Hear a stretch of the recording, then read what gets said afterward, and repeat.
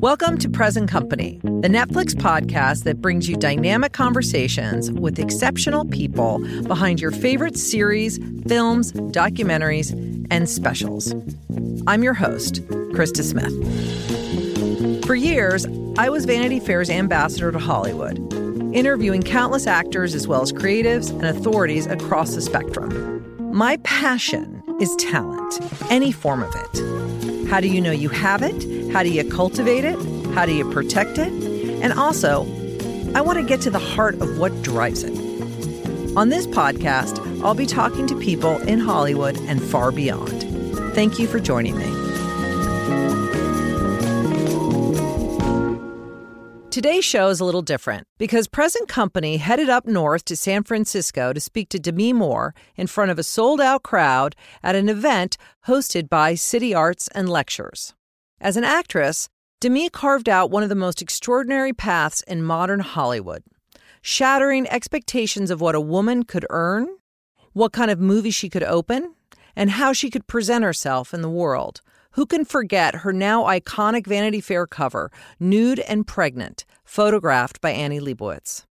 With films like St. Elmo's Fire, Ghost, and A Few Good Men, Moore shot to superstardom, achieving a level of success and celebrity that was further fueled by her high-profile marriage to Bruce Willis, with whom she shares 3 daughters.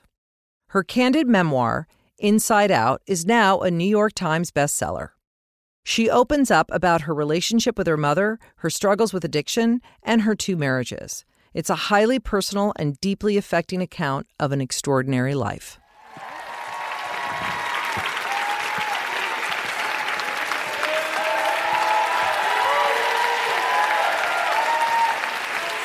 Hello.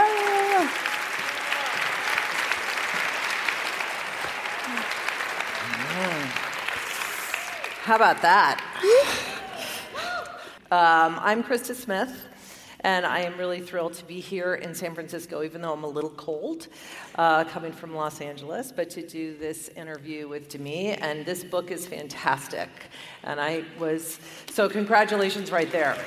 Thank you. Thank you so much. But I was an assistant. It was my first job right out of school, working in that, running around getting people coffee, answering phones, because we had actual phones then, and I took a typing test.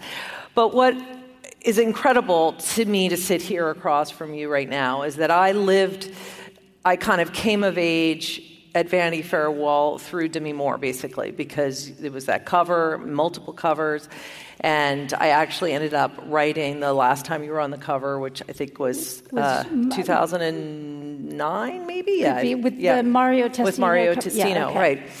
And when I was reading this book, even though our lives are completely opposite, how we were raised and everything, I related to so much in it. It really spoke to me. And I mean, there is a part in the book where I say that this is my story, but I hope that in some way that it might be your story too. So I love hearing you say that. It's really encouraging. Mm-hmm. Well, how long did it take you to write this? Well, so this was a process that actually started 9 years ago. And it was kind of going down a similar but different path. And then my whole life exploded, and I just couldn't wrap myself around opening that door at all. And I put it on the shelf. And then 2 years ago, HarperCollins came and said, we need to either take this off the list and move on. And they were incredibly gracious and understanding about what I was going through personally. And I knew that I couldn't miss it. There was something in this opportunity that I had to do it. And I was terrified to kind of open up that door. Like in life, sometimes there's just something in your knowing. And so I jumped in. So this particular, the end result of Inside Out was a 2-year process. Mm-hmm. Well, it's the bravest way to start a memoir, because you basically started with possibly the darkest hours of your life at that point, several years ago, and then you lead us right in. What was your choice in starting with that? Well, first, as I was kind of thinking through what part of my story and what is the story I want to tell, this question just kept coming like so strong, almost like I felt like I was being yelled at. And that was, how did I get here? Like, coming from where I've come from, on paper, none of it made sense. That I could have had the career and done the things I've done, places I've been. And then as my life had exploded and I had done so much work on myself, the question was, how the did I get here? Mm-hmm. Yeah. I mean, and so giving the shape for the book to really go down the exploration of answering that question. And there was just no other way, I think, to really set the picture except exactly where it was, which was at a point where I felt the universe had pulled every external aspect of my identity, like as a wife, as a mother, as an actor. Like I felt like it was all stripped from me, and I was being forced to find value for myself with nothing. Value with just being. That's incredible. And you got through it. I mean, it's just so brave, and I think that it's not that it's unexpected, because there's something about you from the outset when I look at it as a movie star. You have this quality that I think people responded to, which is why you became huge. And Demi Moore, and the highest paid actress at the time, and just paparazzi fodder, and people were obsessed with you, is you have this quality on screen and in person too, and especially in here, of being incredibly vulnerable, but yet really strong. And you can see it in those clips, and A Few Good Men, and in Ghost, and in all of it's a through line. And now I understand where that came from by reading this book. Nice. Yeah.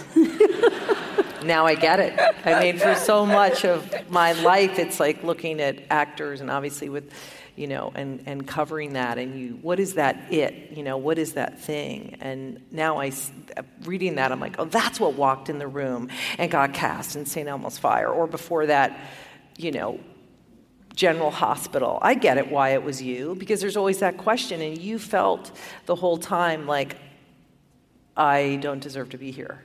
That feeling of... Definitely. I mean,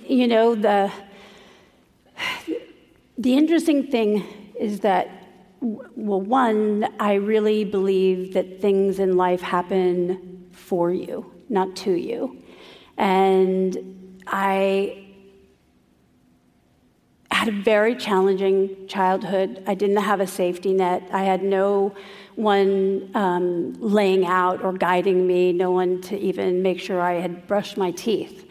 And but I realized that if I had had all of those things, maybe I wouldn't have had the drive and the tenacity, or the courage, or just the kind of pure, blind, leap of faith to take the risk to do and what I've done, and perhaps wouldn't have become who I am. Mm-hmm. And so in that way, I have to really express gratitude for my parents. And I've really started to look at, your greatest mentors are your tormentors. Mm. Wow. Sit with that for a second, right? Well, let's talk about your childhood a little bit here. You moved, 35 times, and by the time you were 15, basically? I mean, I was in never less than 2 schools a year. So I would always start one place, finish somewhere else, like on average. That was how it rolled for us. Mm-hmm.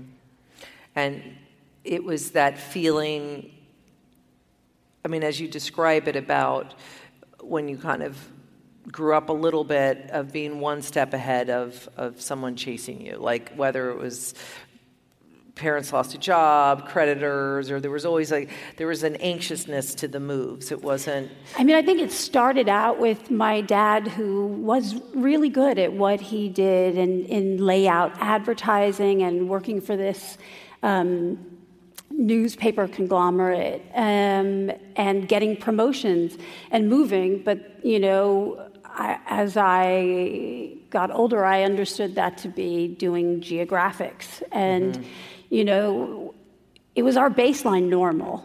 Like, loading that U-Haul, nobody can move furniture like I can. I mean, I can pack like nobody's business. But it was totally normal. Like, that was our normal existence. And it did feel like we were always, like, on the move. But to be woken up, one morning and, told that, okay, we're leaving tomorrow, and pack up the whole house was okay. Wow. At what point did you begin to realize that wasn't the way other people lived? There was like a point when, the phone rings and, one of my parents would say, okay, don't tell them that it's, we're not here, or it's under this name. And, when you're like the kid trying to manage. And I think there was a point that I hit where I thought, if I have to worry about paying the rent and, survival on that level, then I'm just going to go do it for myself. Mm-hmm. And because the weight of doing it, being the parent to my parent, became too much. Mm-hmm. I mean, you had it's so hard to imagine, as when you're reading it, the kind of childhood that you were put through, with the ups and downs of your parents' relationships, ups and downs of their alcohol, the fighting, the rhythms of that, the unpredictability of it. And then on top of that, you were dealing with 2 parents who, it would seem to me, were fighting suicide, basically. They were, both of them, kind of... I mean, I think they had such an interesting dynamic. They truly had like a love-hate relationship, couldn't live with each other, couldn't live without. And I don't know if they always brought the best out in each other. And I think, it was a time that they were living in that didn't really have a language for depression, for, as, my mother was then diagnosed much later as bipolar, but that didn't exist. And I think they didn't have the tools, and those were the kind of things that just were kind of swept away. Like, when people talk about the elephant in the living room, like where, you just didn't talk about it and you moved on. And there was just a lot of that being just what it is.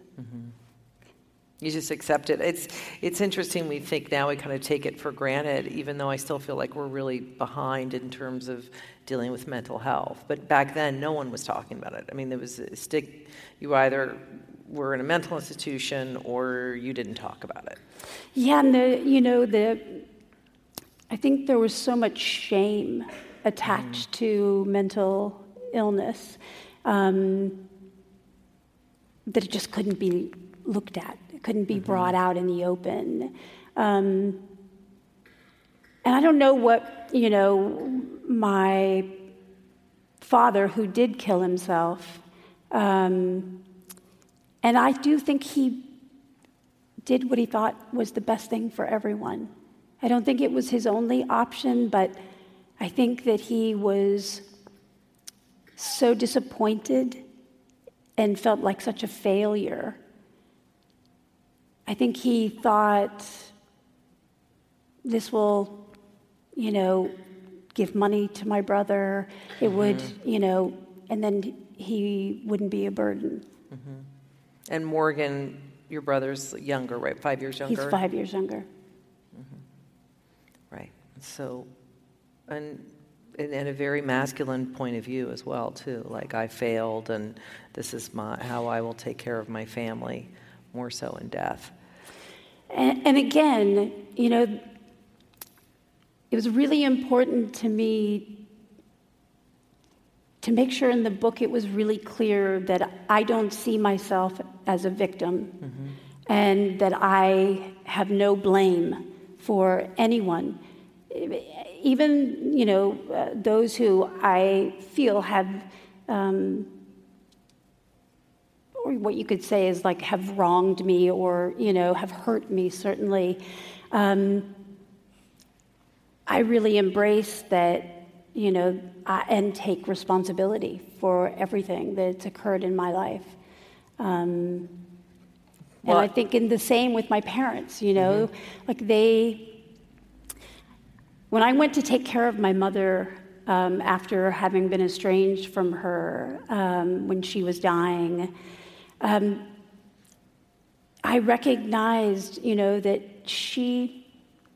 there was like a moment when she passed, and I realized that everything that was hers, and everything that was mine. And any time that I had ever been unkind or hurtful, even if it was justified, it didn't matter because it was still sitting on me as my action and reflecting what kind of person did I want to be. One of the things that I thought was really profound, it was really simple, but when you said I've been, I've had a lot of good luck and I've had a lot of bad luck. And I'm grateful for all of it. And one of the things that moved me so much was all the horrible things that you endured as a kid that you would never want any child to endure. When your mother was sick, you didn't hesitate to go back. And you cared for her, and it was a very, she's dying of cancer. It's a very ugly, painful, long death, and you were there for it, and you were in the midst of your family. You and Bruce were still together. You had 3 kids, and you really made that your life. And I want to talk about, how did you forgive her and surrender to that? In that moment, what I recognized was kind of the innocence of her soul. And I realized that she didn't come into this life wanting to hurt me, wanting to disappoint me, to not be a good mother.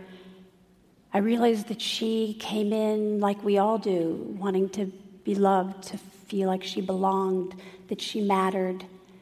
And somewhere along the way, she had taken on some misunderstandings about herself, and through some traumatic events that she was never able to really overcome, and that in turn affected her ability to really be present for me. But I think, forgiveness is a process. And what I ultimately realized is that it's about forgiving yourself. And if I couldn't forgive myself, then it would be impossible to forgive anyone else. I don't know. I had a lot of amazing moments of healing that in this process. Like when I was down to the end, wire editing the book, there was a moment where I realized that when I had kind of cut my mother off, I decided who she was in that moment. Mm-hmm.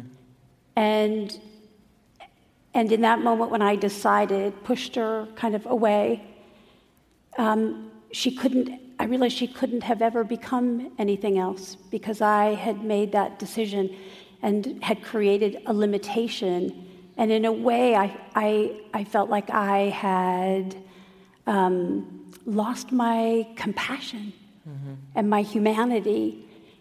And I felt so sad as I was like looking at this, did I like take away an opportunity for her to rise up?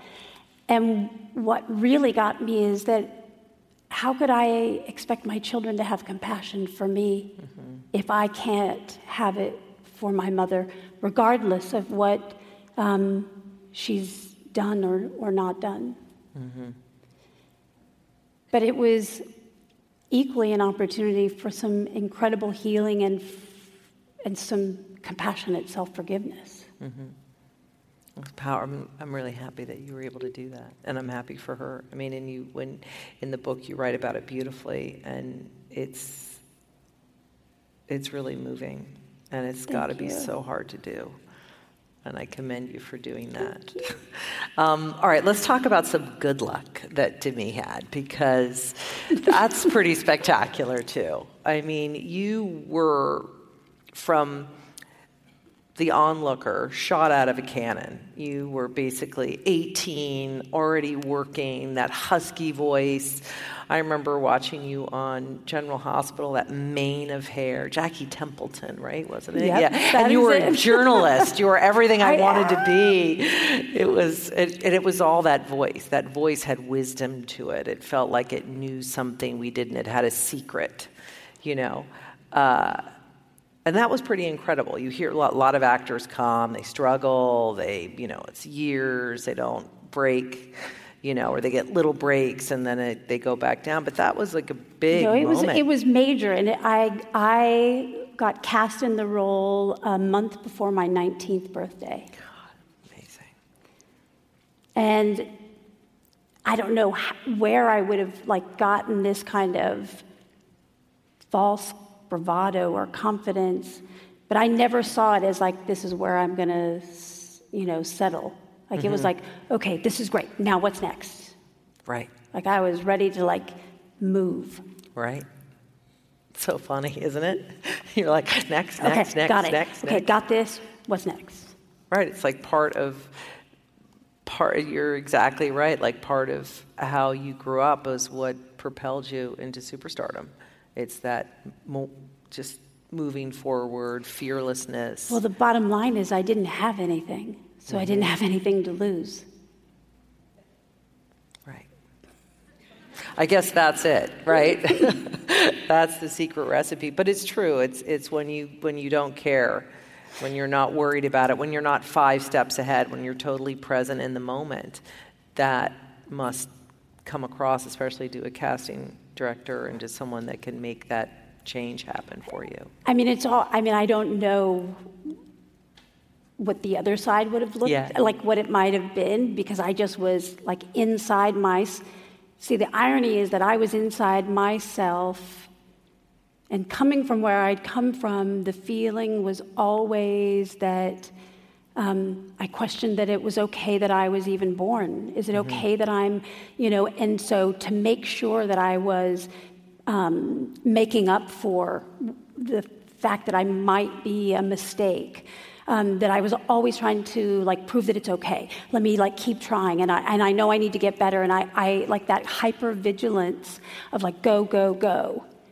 was driving, and I didn't want to slow down, because I thought if I did, then it was going to just all be over. Mm-hmm. Well, it's and maybe, I don't know, maybe that conveyed something that was quite the opposite of what I was experiencing inside myself. Well, it's like that infamous Joel Schumacher story who was casting St. Elmo's Fire, that you were just like, he saw you just running down the hall, and he was like, who's that? And he sent his assistant out to chase you down. And you're like, what? Who? Are you talking to me? Like, basically. And that was really a game changer, I think, was the St. Elmo's Fire for multiple reasons. Mm-hmm. Right. So I don't want to give away everything that's in the book, but this is a great story about how, at that time, you're a normal 19, 20-year-old, right? 22, 21. It was before my 22nd birthday. Right. So you're living your life. You've had success with General Hospital. You're partying. Everybody else is too. It's what's happening. It's the 80s. It's LA. Giant shoulder pads, bright colors, right? It's all happening. And he said to you, like... Yeah, so... Ironically, I wasn't drinking then, but we were in the wardrobe fitting for St. Elmo's, and he said, in a way that was really embarrassing and kind of humiliated me in front of everyone, and he said, if I hear of you even having one beer, you're fired. And I didn't quite know. I was so embarrassed. I was so mortified. But he gave me, and I sent him a message day before yesterday, and I've said it to him over the years, because he gave me an incredibly profound gift, which is when, we were in pre-production for the movie, and I didn't have box office of any value. I didn't have the kind of weight that a studio or a director would have put themselves on the line for me, and then the studio executive also, who said, you need to show up at this place. Unless you're dying, you better show up. And I was like, okay. And I walked in, and it said, Alcohol Rehabilitation Center.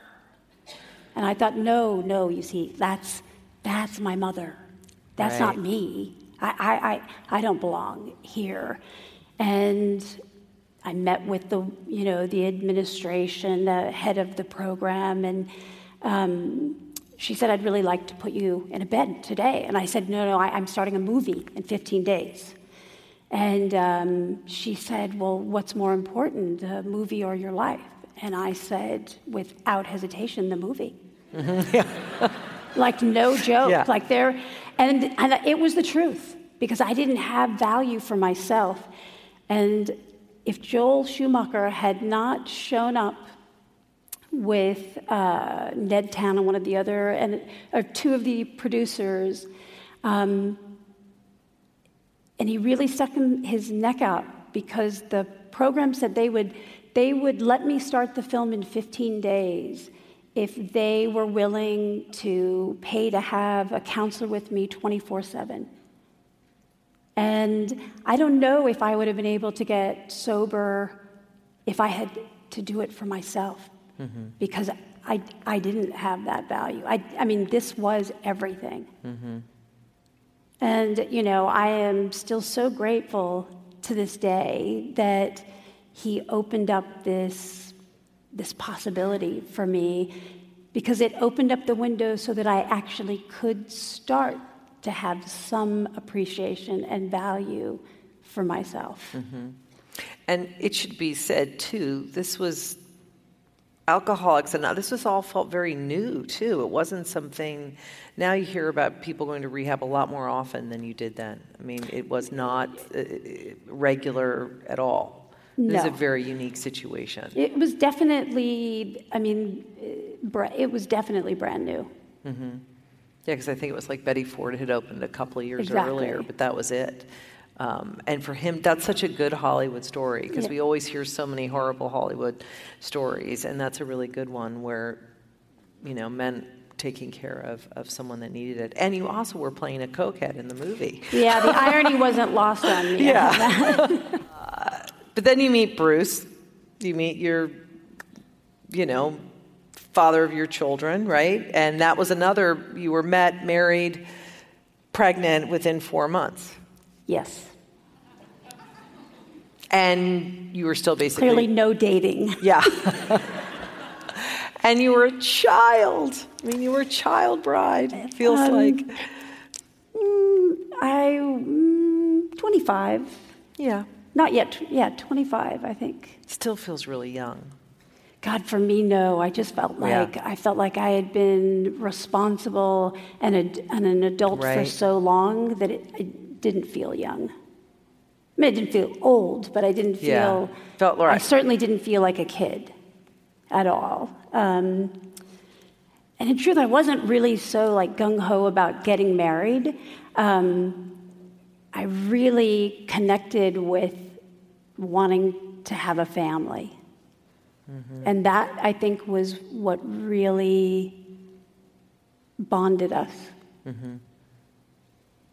And he was, I mean, I love how you describe that whirlwind, and obviously Bruce, you know, from moonlighting, and he was making his big, you know, transition, and you were, perhaps he was more well-known, actually, because he was on television, right? Everyone had seen him on television, maybe, but you were kind of... I think it was kind of like, we kind of just had different. Right. You know, he was just crossing over into film. He was just about, right when we first started, you know, going out, he did Die Hard. Mm-hmm. So that, as soon as they had a hiatus. And I had done About Last Night and St. Elmo's Fire, had just finished Seventh Sign. So it was kind of equal but different. Well, it was an explosion when you guys got together, at any rate. I mean, it really created what I think in terms of pop culture we live with now. The Bennifer, all this stuff of star couples. It was Bruce and Demi, Bruce and Demi, Bruce and Demi. Even before Tom and Nicole, because you guys were equals coming at it. And it was this explosion of paparazzi and tabloid, and people were fascinated, almost like a Richard Burton, Elizabeth Taylor. But we hadn't had anybody like that. It had been such a gap between them and you guys that kind of pressure to live under has got to be insane. And no one else is living under it. It was unique to you as well, which I found was interesting. And then we did the Vanity Fair cover. Which I'm curious to hear, as the fact that you were there and what it's so delicious reading about it in your book. I was like, oh, that's where that, because I have my own memories from that experience. But what I do know is that I can never articulate accurately the insanity that happened at Vanity Fair offices after that cover came out. I mean, it's so interesting, like the idea that seeing a pregnant woman's body was being considered pornographic. Beyond pornographic. It went up to the publishers, and keep in mind, I was a nobody. I wasn't, but I was observant. The offices were small, and I absorbed everything. I was a sponge, and I was there seeing how Tina Brown made that decision to say, I'm going to do this, how her and Annie Leibovitz talked about it. And the origin of it was, again, kind of a happy accident, because I remember there was something wrong with the first shoot. And you articulated a little bit of that. The first shoot they did when I was newly pregnant, but I happened to be blonde, and they didn't like the pictures. And so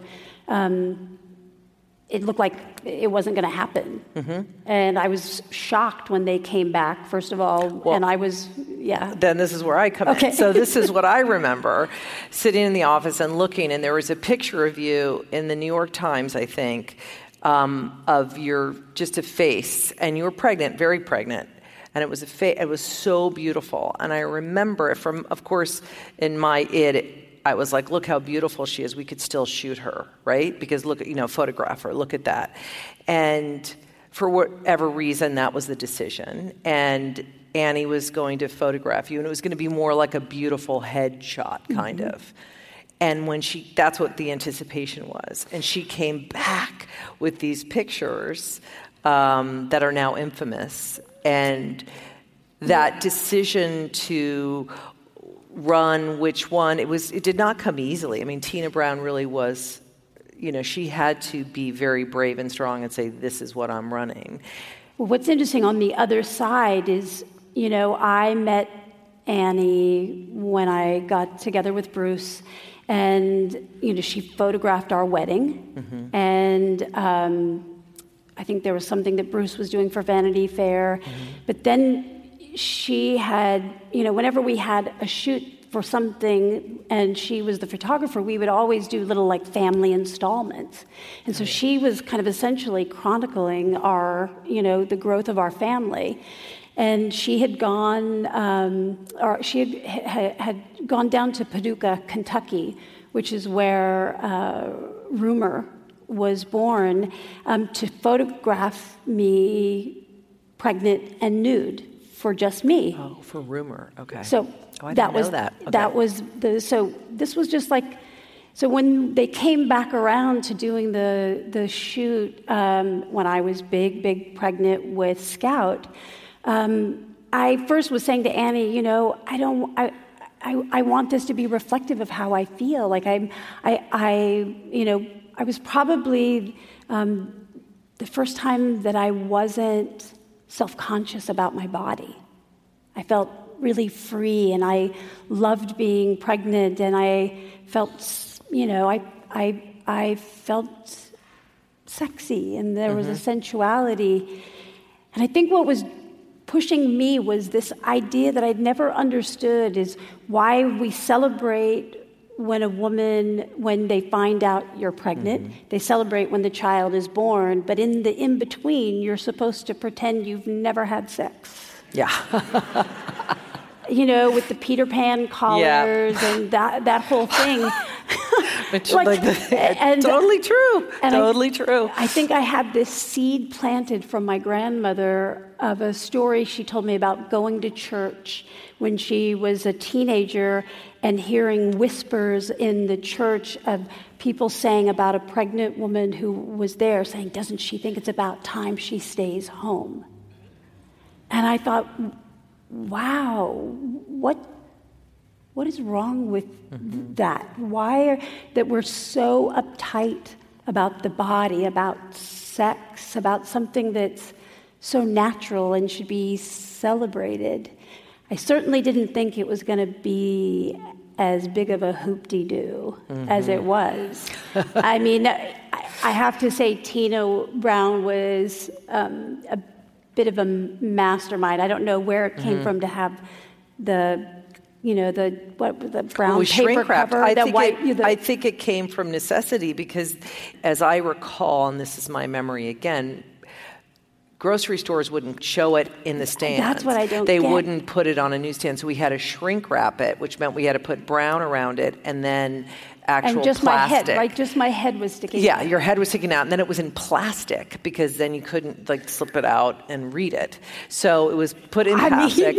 The amount to say that it is possibly the most famous magazine cover, I don't think is an understatement. And I think it put certainly Tina Brown and Vanity Fair at the front of this kind of pop culture movement, and you became a feminist icon with this cover, and it spawned so many other covers now. I mean, it's been done and repeated, too many to count. But what was so interesting... And I love each and every one of them. It did, and then suddenly everyone felt free to do it. But at the time, the amount of mail we got, and I worked for Jane Sarkin, who was the features editor, who was the person that did covers.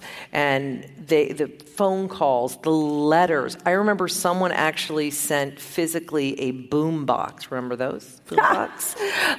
To our office with a tape in it that said, play me, and you push the button, and it was a guy that did a whole country song about Demi Moore on the cover of Vanity Fair, like a whole thing.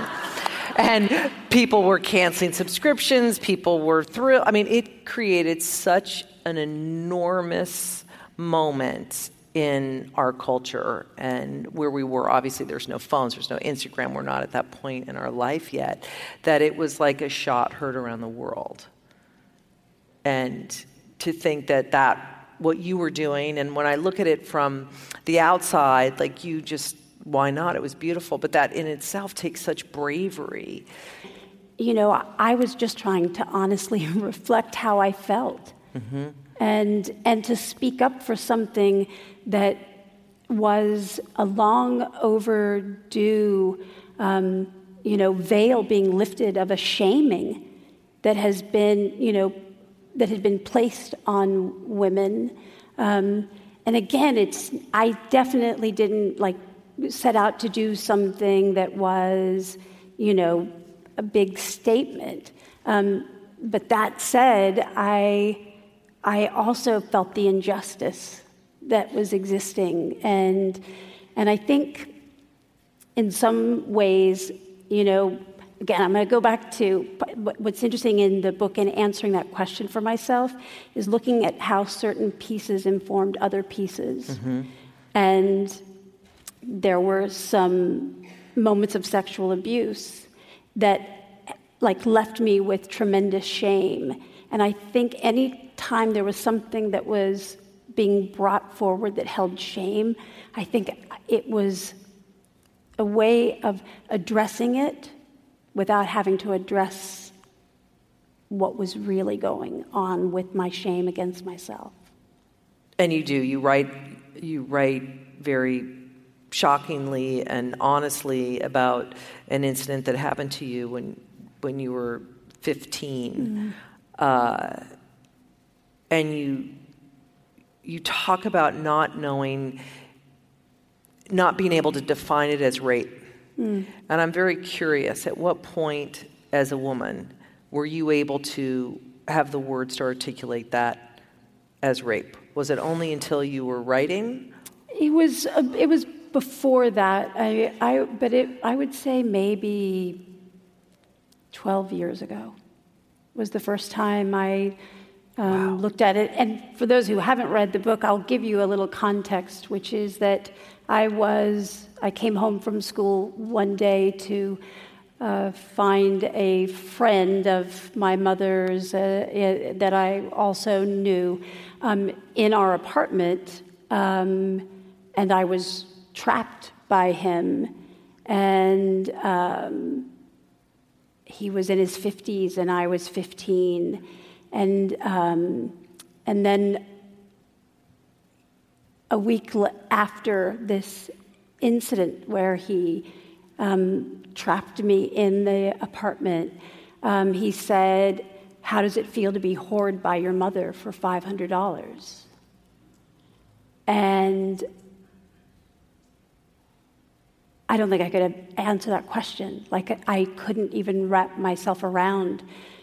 But how did it feel? It felt like I was orphaned, and that I had to start running, and I moved out 2 days later.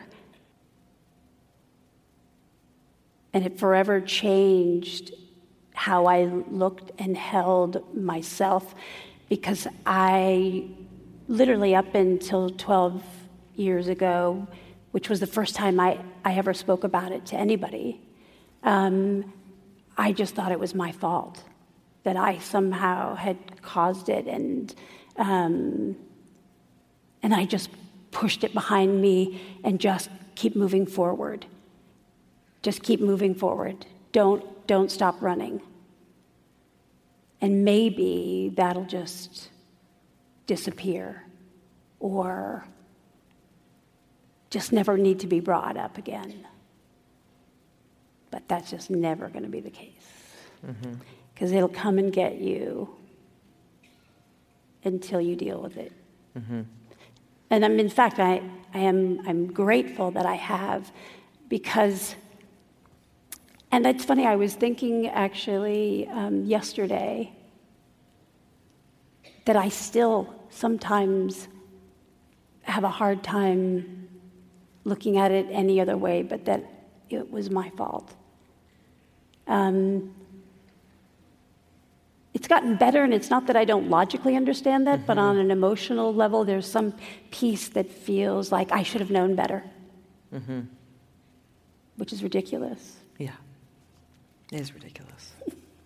But I understand. I think everybody can understand that feeling because it's a learned feeling, and especially in our culture, it's a learned feeling that it's your fault. It's something you did wrong that made the situation happen, and if you would have done X or Y, this wouldn't have happened, and we could go on and on and on. And I think when you read the book, I think that misunderstanding that I held about what was expected of me by men, and that was something that played out into clearly my sense of self and value, that it affected the things that are interesting for me in learning more about myself is that we think we have free will, but in a certain way, when I started to unpack all of these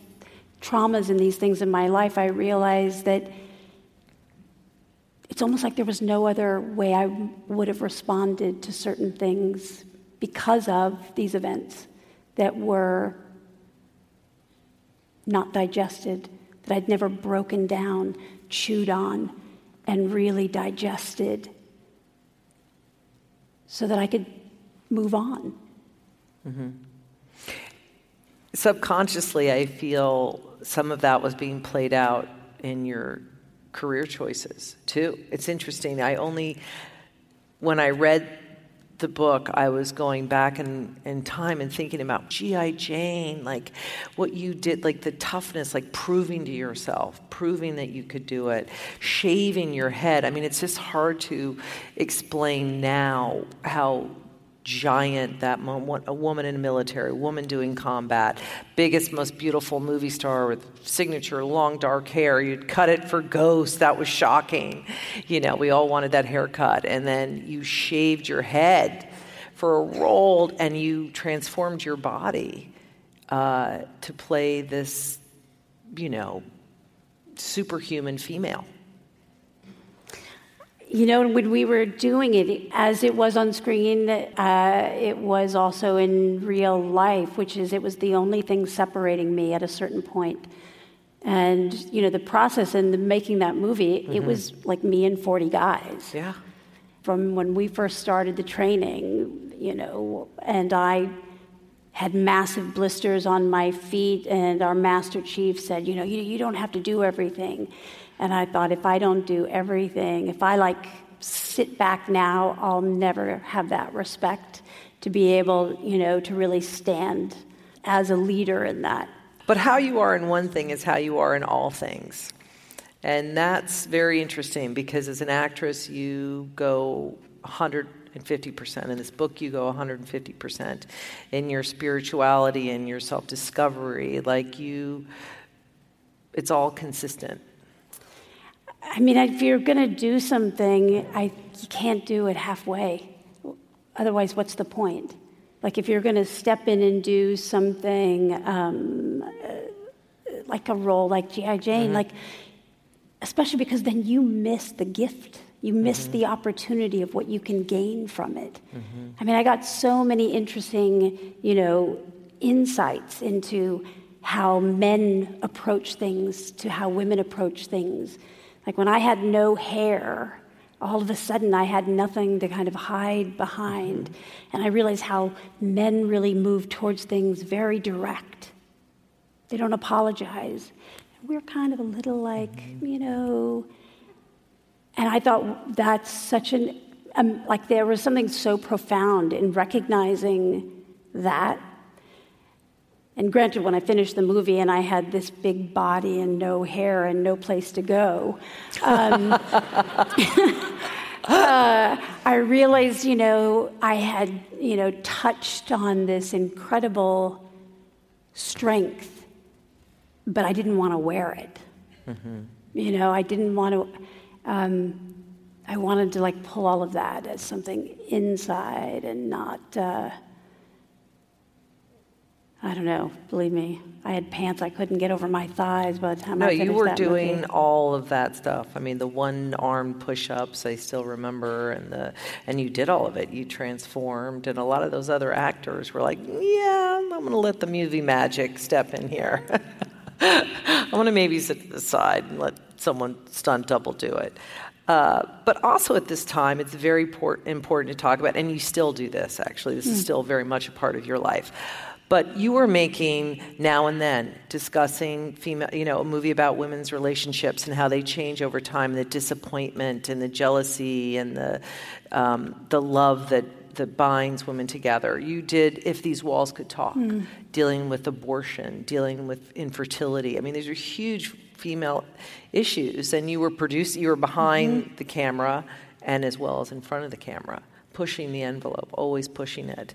And I think in reading Inside Out, realizing that through all of this strong feminist point of view, you were also suffering from your own objectification of yourself by yourself. And those two parallel lanes going in the same direction at the same time is really interesting, and it just shows the complexity of what it is to be female. And it was also a time where perfection was the ideal. Yeah.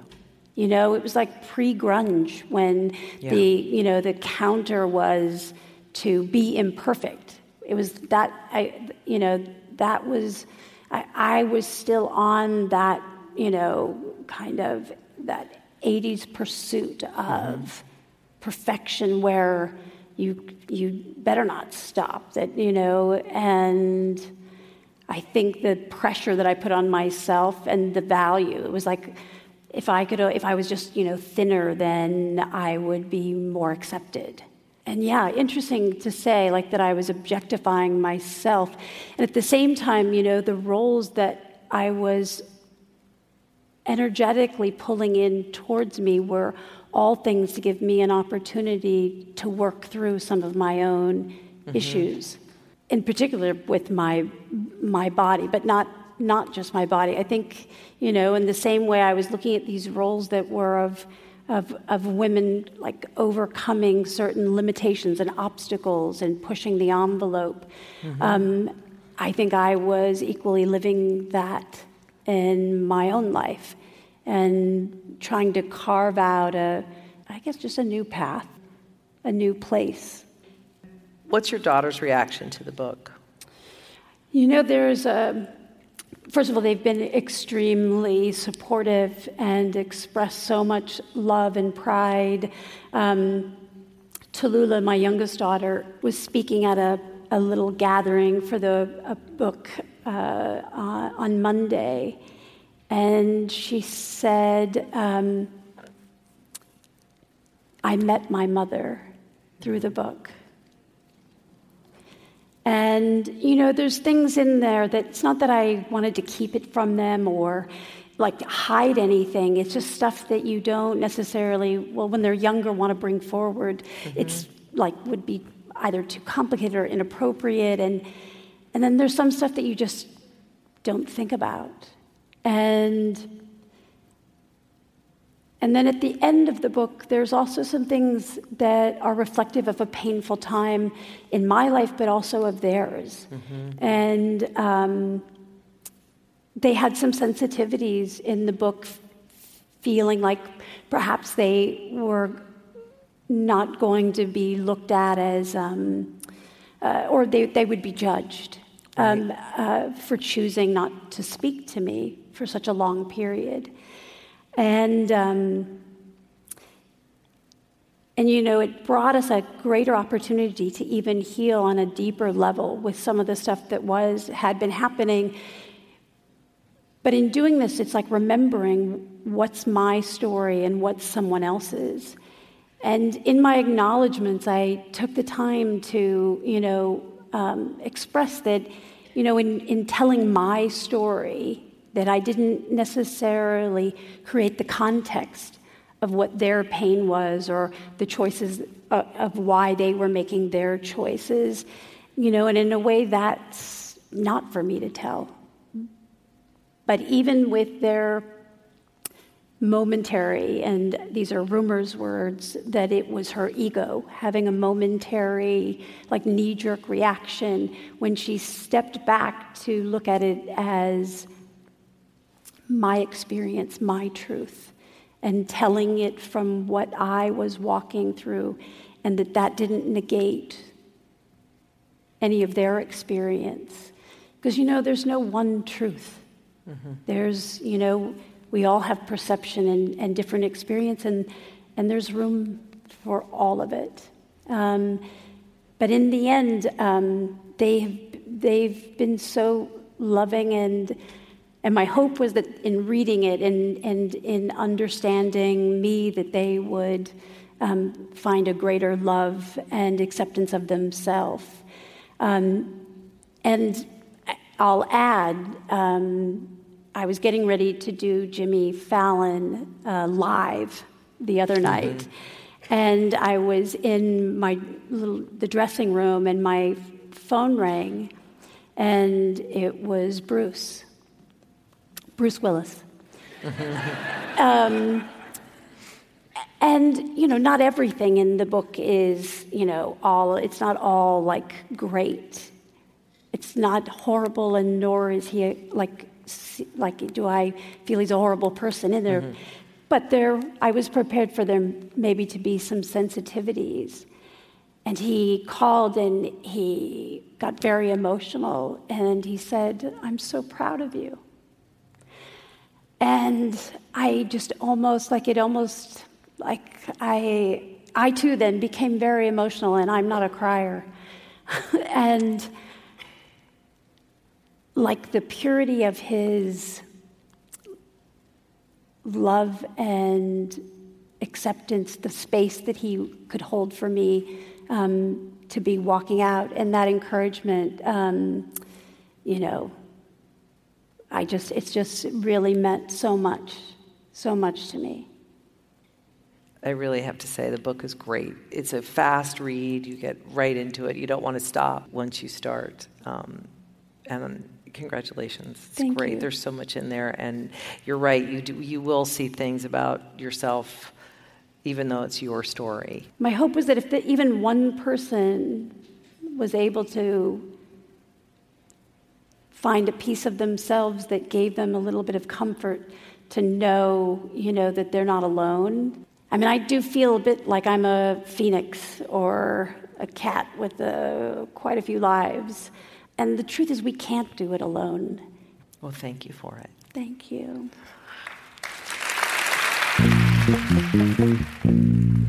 Thanks so much for joining me. Inside Out is available in bookstores now. Please subscribe, rate, and review this podcast wherever you've been listening. You can follow me on Twitter and Instagram at Krista Smith. Join me next time for more meaningful conversations here at Present Company.